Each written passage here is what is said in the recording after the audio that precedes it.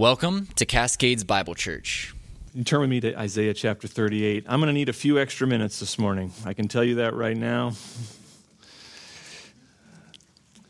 It is, it's so weird to me. Some weeks it's a ton of material and we get through it in 40, 45 minutes. And this week it just seems like be able to pull it all together, we need a little extra time. We're looking at chapters 38 and 39, Isaiah chapters 38 and 39 this morning. But really, this is part of a larger section. 28 to 39 was really one whole unit. As you look at the book of Isaiah, he seems to work in blocks. He's very intentional in the way, the central themes that he puts in each of these blocks. And 28 to 39 is elevating this theme of faith toward God. That's really the central message here.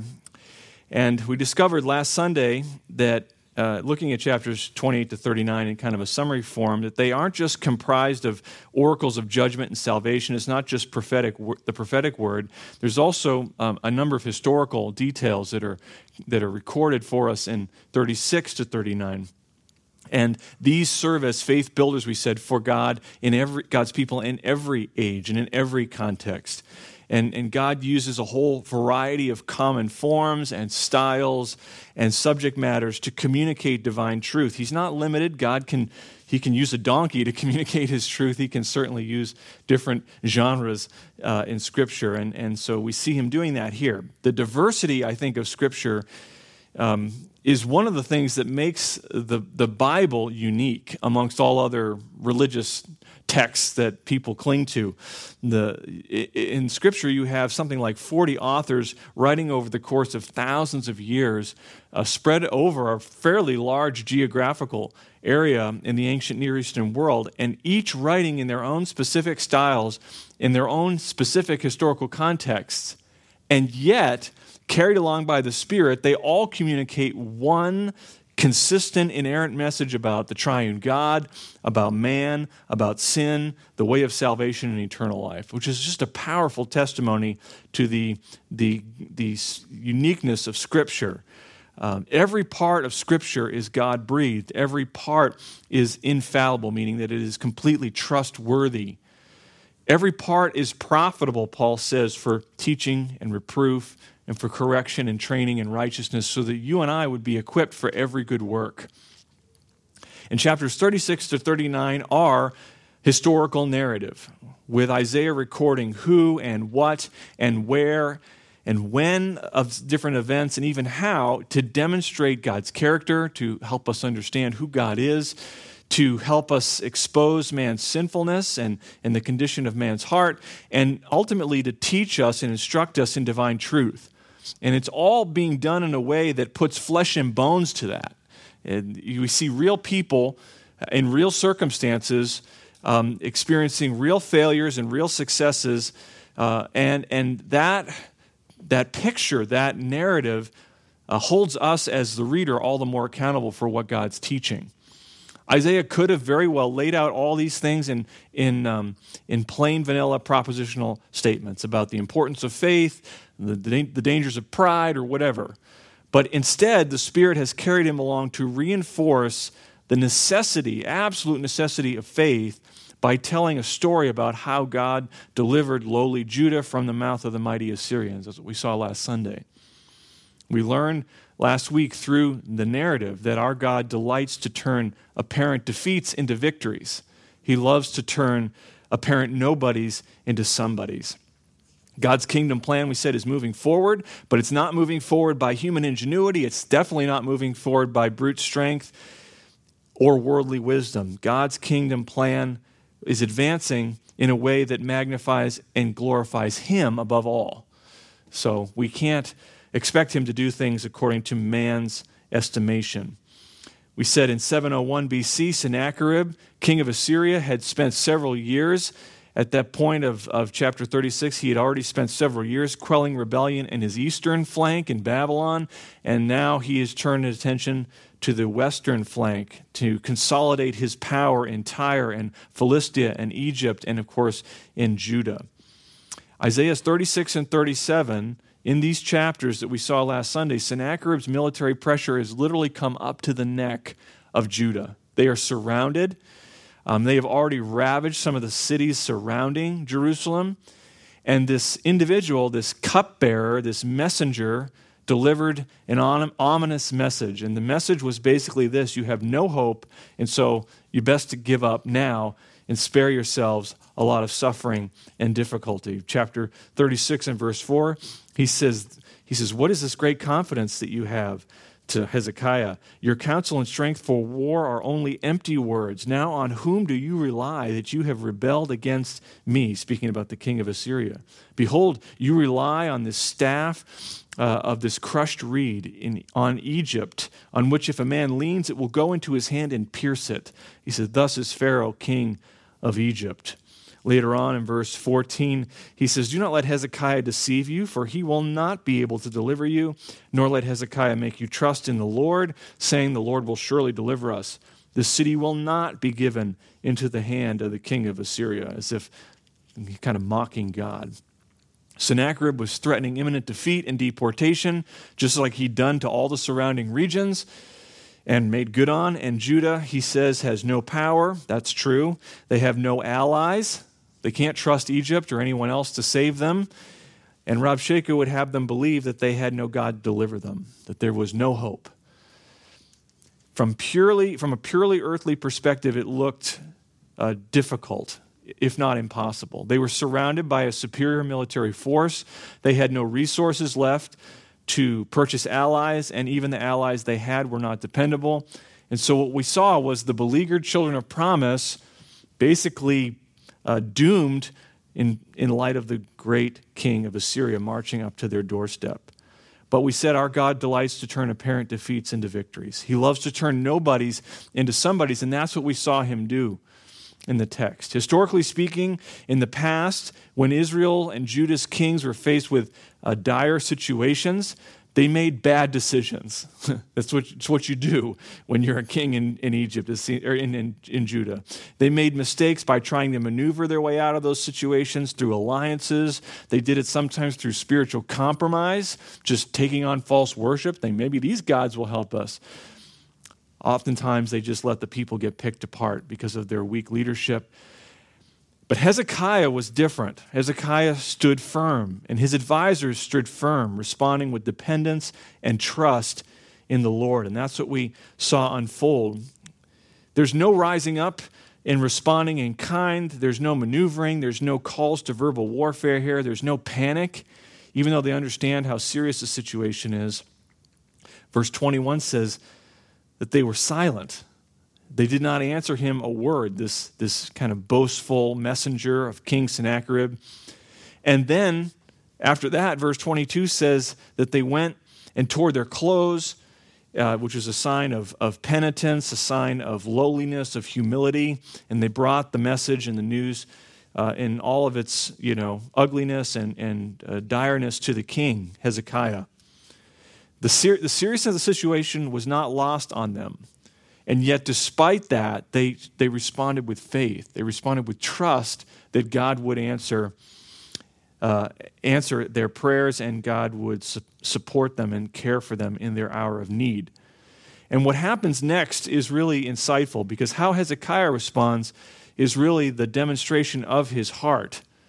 The king was prayerful, verse 1 of chapter 37. He heard all this. He tore his clothes, covered himself with sackcloth, again, showing humility, lowliness. And he says he entered the house of the Lord.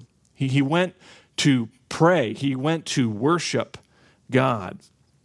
The king gets this terrible news, and he bows low and turns to the Lord. And his words, he calls on Isaiah, and the words that he communicates, we said, are words of contrition. They are words of humility. They are words of weakness. And it's not a false humility like his father Ahaz had, who said, I couldn't possibly ask the Lord for a test because he didn't really trust the Lord. No, this is real lowliness. This is genuine contrition from a heart of faith and a dependence upon God. He recognizes, verse 3, his helplessness. He recognized and is genuinely concerned for the Lord's honor.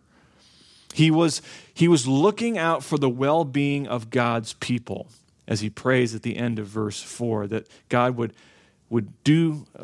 show compassion and pity on a remnant that is left. He messed up and he knew it, but in repentance he trusted the Lord would show pity. And we said when the king's message was brought to Isaiah, God's prophet already had a word ready to encourage, ready to build up. In verse 7, it says he told Hezekiah God would put a powerful spirit on the king of Assyria. This king would hear a report, whether it was true or not, doesn't matter. He would hear it and believe it, and he would return to his own land, and there he would die by the sword. And this is exactly what transpired. God is not mocked. What a man sows, we said, he reaps. And Assyria sowed arrogance and pride and a lot of blasphemy against God, and they reaped the whirlwind of his judgment. And when Isaiah gave this message to Hezekiah, he was confident, he could be confident that the Lord would do this. We said, verse 32, because the zeal of the Lord of hosts would promise to perform this. Verse 35, he says, I will defend this city. God says this, I will defend this city to save it for my own sake and from my servant David's sake. God would honor his word. God would honor his covenant. And that's exactly what we saw him do in verse 36 and 37. What the Lord said he would do through the mouth of the prophet, he did. And the angel of the Lord went out, struck 185,000 in the camp of the Assyrians. And when men arose early in the morning, behold, all these were dead. And so Sennacherib, king of Assyria, departed and returned home and lived at Nineveh. All came to pass precisely as the word of the Lord had said it would. And we said back in chapter 14 and verse 25, God promised that he was going to break Assyria, he says, in my land and trample him on my mountain. And chapter 37 is the unmistakable near-term fulfillment of that prophecy. God is true to his word. The Lord is the King of kings, and we said last week, he alone is worthy of all of our trust. That brings us to where we are this morning in chapter 38, which is related to chapters 36 and 37. And we're looking at another narrative, another set of events, and we can probably put under this heading in chapter 38, we call this, we see Hezekiah presented by Isaiah, devoted to the Lord in praise. We'll call this kind of first part of our outline, Hezekiah is presented devoted to the Lord in praise. We need to make clear, though, that 38 and 39, what takes recorded for us in these chapters, takes place chronologically before 36 and 37. If you look at verse 1 of chapter 38, it says, in those days, Hezekiah became mortally ill. In those days isn't referring to what had just happened in 36 and 37, but is looking back to a period a little bit earlier in Hezekiah's reign. If Hezekiah died, and we're pretty confident that he died in 686 BC, and the scriptures tell us that he reigned for 29 years, if he lived 15 years past the point of the illness that we're going to read about here in chapter 38, that takes us back to about 702 BC, which is a little bit before the events of 36 and 37, which we said happened in 701 BC. We also know that this is happening before 36 and 37 because in verse 6 of chapter 38, God promises deliverance of Jerusalem from the Assyrians. That deliverance is then recorded for us in 36 and 37. So we know that it happened, all the events of 38 and 39 happened before 36 and 37. Normally, though, when we read historical narrative, the events are unfolding sequentially, right? This happens, and then this happens, and then this happens. So it's a little confusing to us to see things out of order. But Isaiah has a larger theological purpose in recording and arranging the events for us in the flow of his book. And so he places them in reverse order. So 38 and 39 happened before 36 and 37. So what is it that took place? Well, it says in those days, Hezekiah became mortally ill. In other words, we don't know exactly what the situation was. It's probably some kind of infection. As you get to the end here, Isaiah gives him instruction to put something on a wound, a boil, and that would somehow bring about the recovery. So we don't know exactly what it is, but it's some kind of infection. Maybe it's something that's gone septic. He's mortally ill. It's spreading, and his situation has taken a turn for the worst. But whatever the situation is, it's really not that important, other than the fact that he knew it, Hezekiah knew it, Isaiah knew it. He was mortally ill. It was in this moment that Isaiah the prophet comes to Hezekiah with a word from the Lord.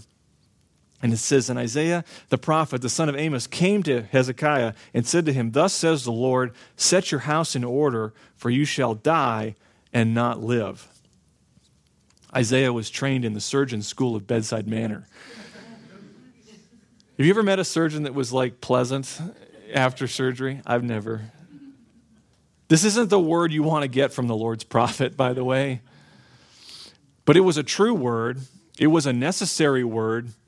And it was delivered candidly. It was delivered seriously. Hezekiah was gravely ill, and it was time for him, Isaiah says, it is time for you to get your house in order. What was Hezekiah's response? Look at verse 2. He turned his face to the wall and prayed to the Lord. Hezekiah's response is equally candid and serious as he is immediately turning away from Isaiah, essentially telling him, go. And he turns to his face to the wall, presumably to be alone with the Lord and to pray. One of the things that may have been weighing on his heart at this time was the fact that he had, at 702 BC, no heir. You remember, you may recall as you've read through some of the other portions of Kings and Chronicles, that Manasseh, his son, came to take his place on the throne when he was only 12 years old. And so that would mean at this point he wasn't even born yet. So essentially, Hezekiah has no heir, and which means that the Davidic line of kings is somewhat in peril. And so facing imminent death, with no heir apparent to take the throne, Hezekiah, in a moment of desperation and trust, turns to the Lord in prayer. And this is what he says, verse 3, "Remember now, O Lord, I beseech you, how I have walked before you in truth and with a whole heart, and have done what is good in your sight." And Hezekiah, it says, wept bitterly. Interestingly, Hezekiah's prayer doesn't focus on his illness. He's not praying, "Lord, heal me. Lord, get me out of this situation." He asks God to remember him. He asks God to remember his past faithfulness to the Lord. And what he's saying there is not so much to extol his good works, but he is just pleading with God for divine mercy. This is the heart of a man who's just pleading for mercy. We see other individuals in Scripture in the Old Testament crying out to the Lord with tearful prayer.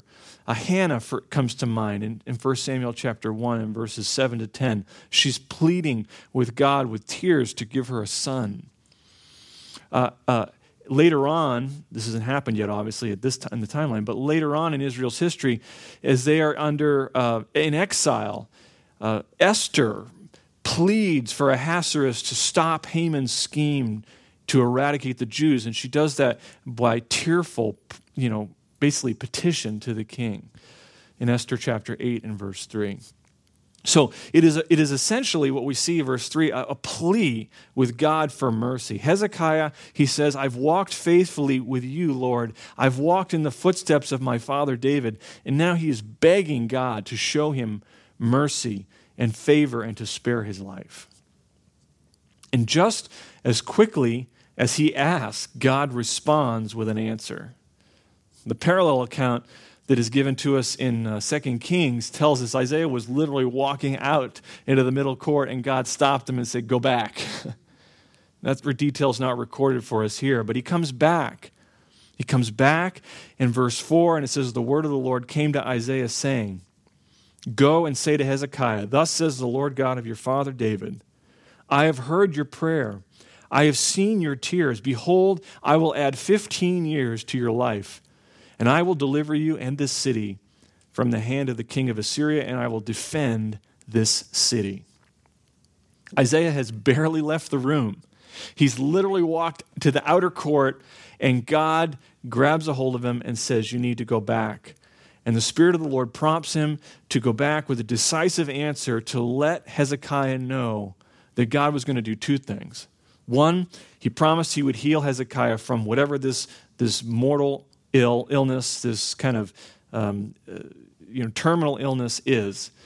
But secondly, he also promised that he would deliver Hezekiah and Jerusalem from the Assyrians, which were coming up to their doorstep. As one commentator said, Hezekiah offers one prayer and he gets two answers, which is just how God is. I think this is an important reminder. While it's not the central theme of this text, it is certainly here that our God performs merciful deeds in response to heartfelt prayer. We need to be reminded of that. And as Paul says in Ephesians 3, verse 20, our God is able to do far more abundantly beyond all that we ask or think, according to the power that works within us. And that's what we see him doing here. Hezekiah prays, and he just says, Lord, remember me. Lord, show me mercy. And God's answers are grace on top of grace on top of grace.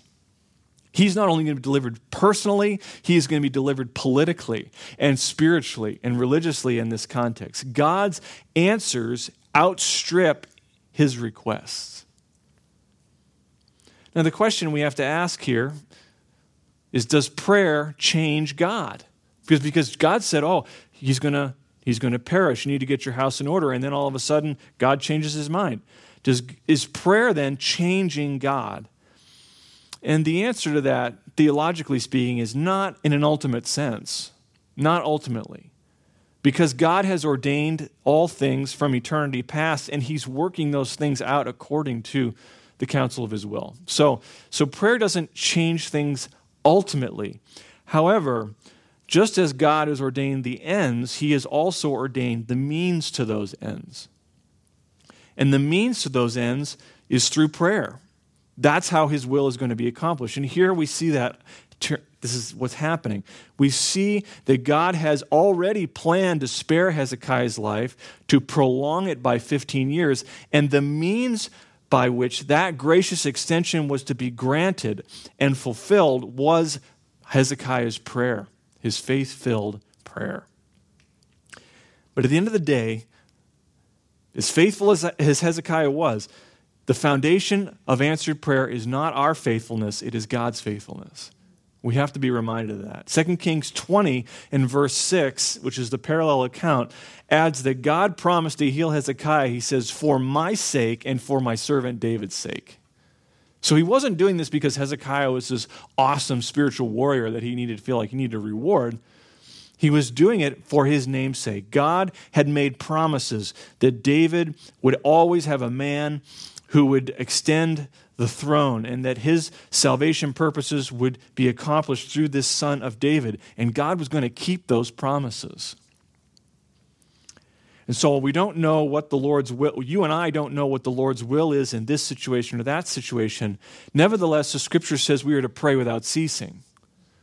So we pray, and we plead earnestly, and we pray expectantly, from a heart of faith like Hezekiah did. So in situations like this and other situations that we encounter, we can pray with faith. We can pray with trust. Do we bat 1,000? No, we never do. But we pray nonetheless. Hezekiah didn't know what the Lord would do, but he pleaded, and the Lord answered. God even goes on a step further and gives, not only does he give him this promise, this kind of twofold promise, I'm going to heal you and deliver you. He goes a step further and gives Hezekiah a sign to confirm that he's going to do all that he has promised to do. You look in verse 7 and the beginning part of verse 8. It says, this shall be the sign to you from the Lord, that the Lord will do this thing that he has spoken. Behold, I will cause the shadow of the stairway, which is kind of functioning like a sundial, I will cause the shadow on the stairway, which has gone down with the sun on the stairway to Ahaz, to go back 10 steps. So the sun's shadow then went back 10 steps on the stairway on which it had gone down. 2 Kings tells us, actually, kind of fills in the narrative a little bit. Isaiah gave Hezekiah a choice. He said, the Lord will give you a sign. You can choose, you can have the shadow go forward, or you can have it go backward. Which do you want? And here he chose, he says he chose to have it go backwards because he says, well, shadow's always going to go forward. I want to see it do something I wouldn't expect. I want to see it go backwards. And that's what he did. That's what he did. How God made the sun move backwards, we cannot be sure. Okay, we can't be sure how that works. That God made the shadow move backwards, we can be sure, because the scriptures are truthful and trustworthy. The creator of time is the master of time, and he can do whatever he wants. He had already done it before.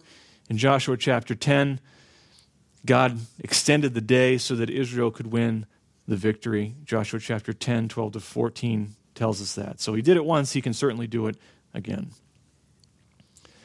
But again, Hezekiah's acceptance and trust in God stands here in stark contrast to his father, Ahaz. Because you remember back in chapter 7, when Syria and Ephraim were threatening Judah, Isaiah came to his father, Ahaz, and said, ask the Lord for a sign. He's like, I couldn't possibly ask the Lord for a sign. We said that was actually a heart of disbelief because he'd already made up his mind what he was going to do. And so Hezekiah stands where his father stood at this crisis, and he's faced with a similar choice. Do I trust God and have and will I be established, or will I doubt God and be cast aside? And Hezekiah, we see here, remained devoted to the Lord. And of course, we see that he is established, because verse 8 says the sun's shadow went back 10 steps on the stairway on which it had gone. God had made he'd kind of secured his promise with a double blessing. Not only did he give the word, which is absolutely trustworthy, he gave him a sign on top of it. Not only is he established, but Kings and Chronicles tell us he will go on to have a son.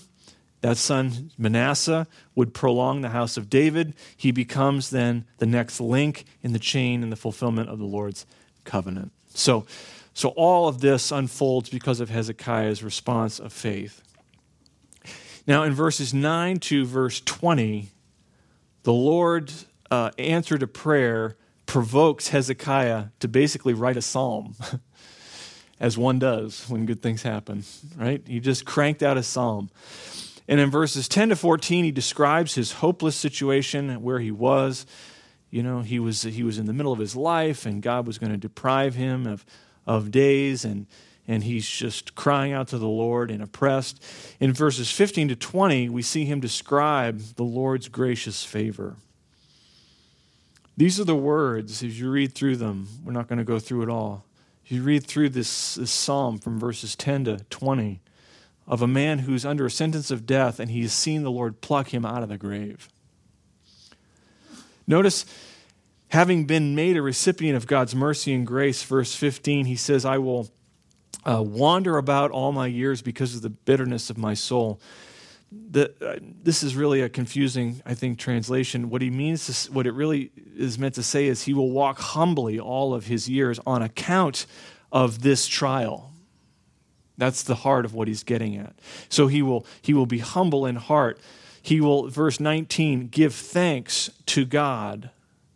He will testify of the Lord's faithfulness to the next generation. A father tells his sons about your faithfulness, Lord, verse 19.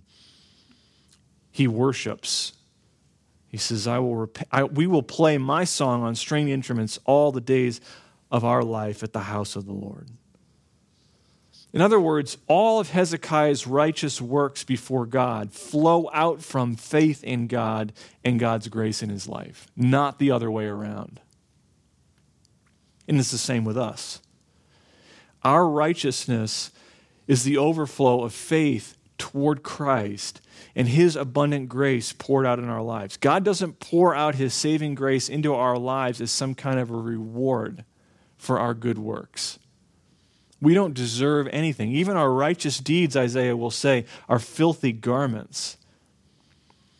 It is from faith that we're established, and through faith that we can echo with Hezekiah as he does in verse 20, the Lord will surely save me.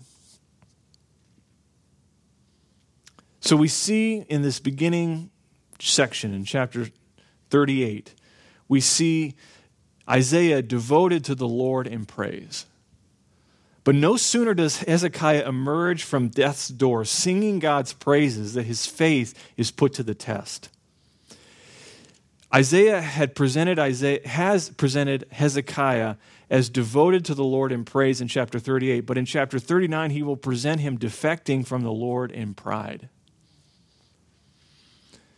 Verse 1, at that time, Merodach-Baladan, son of Baladan, king of Babylon, sent letters and a present to Hezekiah, for he heard that he had been sick and had recovered. Now, not long after Hezekiah is healed, this diplomatic envoy arrives in Jerusalem from the region of Babylon. Now, Babylon is not its own thing at this point. They are under Assyria. And they have come, this envoy has come with letters and gifts. Now, Merodach-Baladan was the local ruler of Babylon and had been for some time under the previous administration, if you want to call it that, of Assyria. Sargon was king before Sennacherib. Sargon reigned from 722 to 705. And during that time, Merodach-Baladan was the king in Assyria. Of Babylon. But Sargon dies in 705, and Sennacherib takes over and ascends to the throne. And it was at that time that he tried to rebel again for a second time and to push for Babylonian independence. In other words, they are trying to get out from underneath the thumb of Assyria. And so this trip to Jerusalem, along with the letters and the gifts that this envoy brings, were really a very thinly veiled attempt to secure allies on the Western Front. Babylon is planning to rebel against the Assyrians, and he wants Judah to help him do it. Hezekiah, at this point, is about to be tested. His faith is going to be tested. Will he trust the promises of God, or will he fall captive to the power of a man? And verse 2 reveals to us that he became captivated by man's power. Look at verse 2. He says, Hezekiah was pleased and showed them all his treasure house, the silver and the gold and the spices and the precious oil and his whole armory and all that was found in his treasuries. There was nothing in his house, nor in all his dominion, that Hezekiah did not show him. To say the least, Hezekiah was smitten. He was completely taken in. In fact, the wording of verse 2 says he rejoiced over them, literally. The king of little old Judah had the king of Babylon eating out of his hand. Pride of place washed over his heart like a tsunami wave. This was not a cursory inspection. This was a leisurely and thorough showing off of everything that God had blessed him with. Hezekiah had fallen for one of the oldest tricks in the book, flattery. Flattery. Somebody prominent wanted something from him and came bearing gifts and words of encouragement, and he got sucked in by it. And of course, if he'd remembered the wisdom of Solomon, he would have been able to see right through that. Proverbs 26 and verse 28 says, a lying tongue hates those it crushes, and a flattering mouth works ruin. Or Proverbs 29 and verse 5, a man who flatters his neighbor is spreading a net for his steps. Flattery is such a temptation, which is a good reminder for us as well, I think, that insincere praise is really two things. One is it's nothing more than deceitful words dressed up in pretty clothing. The flattery, insincere praise, is nothing more than deceitful words dressed up in pretty clothing. So we need to understand that it's basically to lie. But also, temptation, flattery is a temptation to poor judgment. It bends our perception, and so it makes us vulnerable to making unsound decisions. And that's exactly what happens here. Merodach-Baladan, this individual, had ulterior motives, and Hezekiah let his pride get the best of him in this situation, showing off all his riches, all that God had graciously entrusted to him, and he did that to a foreign adversary. I mean, this isn't bright. Well, as we see in the text, God wastes no time confronting Hezekiah's sin. Verse 3, then Isaiah the prophet came to Hezekiah and said to him, "What did these men say, and from where have they come to you?" And Hezekiah said, "They have come to me from a far country, from Babylon." And he said, "What have they seen in your house?" And Hezekiah answered, "They have seen all that is in my house. There is nothing among my treasuries that I have not shown them." His words are just dripping with pride and exaltation. These people came here all the way from Babylon to see me and to see all that we have. You know, he wants me as an ally. I mean, that's the tenor of these words. He's not even hiding it. He's not even trying to kind of conceal his arrogance, his excitement, his joy over having Babylon, come to him. And Isaiah's response is decisive, and it is ominous. Look at verse 5. He says, "Hear the word of the Lord of hosts. Behold, the days are coming when all that is in your house and all your fathers have laid up in store to this day will be carried to Babylon. Nothing will be left, says the Lord. And some of your sons who will issue from you, whom you will beget, will be taken away, and they will become officials," literally eunuchs, "in the palace of the king of Babylon." Isaiah's prediction is dire. The house of David will be in danger. God has already promised that Assyria won't capture Jerusalem, but that does not mean that another adversary can emerge who will eventually accomplish what Assyria could not. And Isaiah's message is simply this: you want to commit all you have to Babylon, then all you have will go to Babylon. That's the message. You want to commit all you have into Babylon's hands, if that's where you're going to put your trust, then all you have will go there. Isaiah's words remind us of Paul in Romans 6 and verse 16. He says, "Do you not know that when you present yourselves to someone as slaves for obedience, you are slaves of the one whom you obey, either of sin resulting in death or of obedience resulting in righteousness?" The logic is simple. You're a slave of the one you bow down to. And Hezekiah, in his pride, defected from his devotion to the Lord and put it foolishly in a man. And Isaiah says, if that's who your trust is in, then that's who you'll serve. Hezekiah's response in verse 8 is disappointing, to say the least. Notice what he says here. In verse 8 he says, "And Hezekiah said to Isaiah, the word of the Lord which you have spoken is good." For he thought, "For there will be peace and truth in my days." Hezekiah, in chapter 38, when he heard the Lord's word of judgment, of imminent death, he turned to God in tearful prayer. Here, he turns to the situation with selfish indifference. He basically shrugs his shoulders and says, somehow, some way, we don't know how he communicated this, but he thought, at least, or said, "I'm glad I don't have to deal with the consequences of my own stupidity." And that's essentially what he's saying. This isn't going to blow up in my face during my lifetime, so whoo, dodged a bullet there. This is what happens when when works replace faith, when man replaces God, when pride replaces humility. It leads to spiritual indifference. And our hearts can do this as well. They can just turn on a dime. That's what I think is so compelling about the narrative.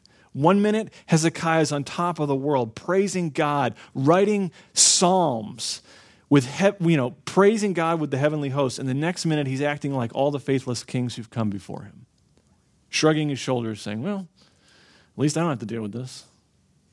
It's a reminder. Let him who thinks he stands take heed lest he fall. So Isaiah has shown us Hezekiah devoted to the Lord in praise in chapter 38. He's shown him defecting from the Lord in pride in chapter 39. Thirdly, he leaves us, Isaiah does, dependent upon the Lord in a promise. Despite this kind of disappointing episode that's recorded in chapter 39 of Hezekiah's reign, the verdict on his life was generally positive. 2 Chronicles 32, which is a parallel account, speaks of the rest of the acts of Hezekiah and his deeds of devotion, written in the vision of Isaiah the prophet in the book of the kings of Judah and Israel. So in 2 Kings chapter 18 of Hezekiah says, he did right in the sight of the Lord according to all that his father David had done. He trusted in the Lord, the God of Israel, so that after him there was none like him among all the kings of Judah, nor among those who were before him. For he clung to the Lord. He did not depart from following him. So the verdict over Hezekiah's life was generally positive. But as commendable as Hezekiah's faithful life was, nevertheless, he was still a man. He's still a man, which means he's mortal, which means, and we see here, he is fallible. And interestingly, Isaiah ends in chapter 39, not with the Davidic king triumphant in victory, but what? Bumbling and stumbling with all the same temptations common to all of us. Selfishness, pride, foolishness. In the end, exile for Judah must come because God's people reflect the king's inconsistency to trust in God alone. Isaiah wants us to know, in the way that he crafts this, that the final salvation that we will experience will never be realized through Hezekiah or any other earthly ruler. In the end, it is the Lord who is the King of Kings, and it is the Lord who is worthy of all of our trust. He leaves the reader dependent on the Lord's promise, the promise of Messiah. And so Isaiah concludes chapter 39 the way he does, intentionally to direct our eyes in chapters 40 to 66 toward the Lord's servant. Interesting, from this point on in the book of Isaiah, there's no longer any real interest in the Davidic kingship. All eyes fall on the heavenly king. All eyes fall on the Lord's servant and the blessings and the faithfulness that he will usher in. And that heavenly king, facing far greater pressures than Ahaz ever did or Hezekiah ever did, like we see that under him, the Lord's promises are equally trustworthy. The Lord's servant, this anointed one, will see in perfect obedience to his heavenly Father. He will pay the ultimate redemption price for his people, and God's kingdom program is brought to completion through him. And so we noted at the outset that 38 and 39 take place, the events of 38 and 39 take place before 36 and 37. And we never really answered the question, why? Why? Why does Isaiah put historical narrative in a non-historical order? And I want you to notice how chapter 37 ends. Go back to 37 for a second. What happens at the end of 37? It came about as he was worshiping in the house of Nisroch his god that Adramelech and Sharezer his sons, this is Sennacherib, killed him with the sword, and they escaped into the land of Ararat, and Esarhaddon his son became king in his place. What happens here at the end of 37? The faithless king of Assyria goes up to the temple of his God, and what? He dies. But when you come to chapter 38, the faithful king of Judah, Hezekiah, goes up to the temple of the true God and lives. For the rebellious king, the visit to the temple meant death. For the humble king, the visit to the temple was accompanied with praise to the living God for mercy and grace. Now, it's hard to be dogmatic on this, but if we're correct to assume that the primary purpose of this whole section, 28 to 39, is to elevate the preeminence of faith toward God, then what better way to do that than to show the what and the who and the where and the when and the how and the why of God's trustworthiness through the lens of historical events. And what better way to highlight the drastically different outcomes that flow downstream from self-sufficiency, brute strength, and worldly wisdom on the one hand, and God dependence, humility, and faith on the other hand? What better way to highlight the differences to these two approaches in life than to put them side by side?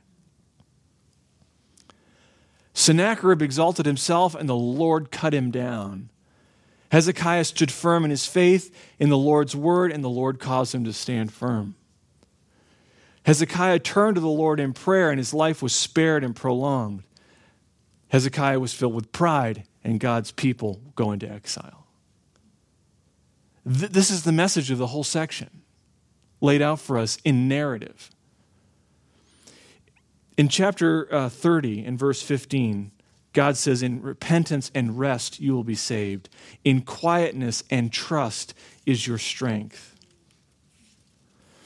But then he ends verse 15 by saying, but you were not willing. Speaking of Judah. And he says, you said, no, we will flee on horses. He says, you will flee. We will ride on swift horses. And God says, those who pursue you shall be swift. This is it. This is the message of the whole section. Faith or no faith. Trust God or don't trust God. And everywhere in the narrative, we see individuals walking by faith. We see the Lord's compassion, his grace, and mercy poured out. And everywhere we see hearts walking in rebellion or pride or self-sufficiency is the Lord's judgment, his chastening, and his discipline.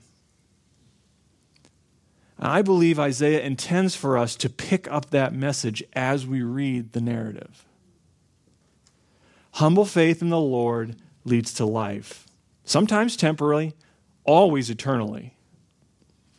And prideful rebellion against the Lord brings death and chastening, sometimes temporarily, and if we persist in that in an unbroken pattern, always eternally. But unlike Isaiah, in his original audience, we don't have to wonder about who the Lord's servant is, this heavenly king, and who he will be.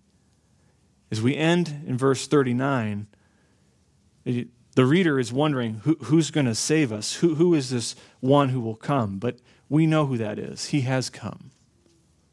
And 2,000 years ago, he read Isaiah's description of Messiah and proclaimed, today this scripture has been fulfilled in your hearing. And he backed up that messianic claim by unmistakable miraculous power, by a spotless life, by a vicarious death, by a victorious resurrection from the grave. And the message here is extending forgiveness and reconciliation and peace with God to all who humble themselves in trust in him in simple, childlike faith. And so we're left with a choice.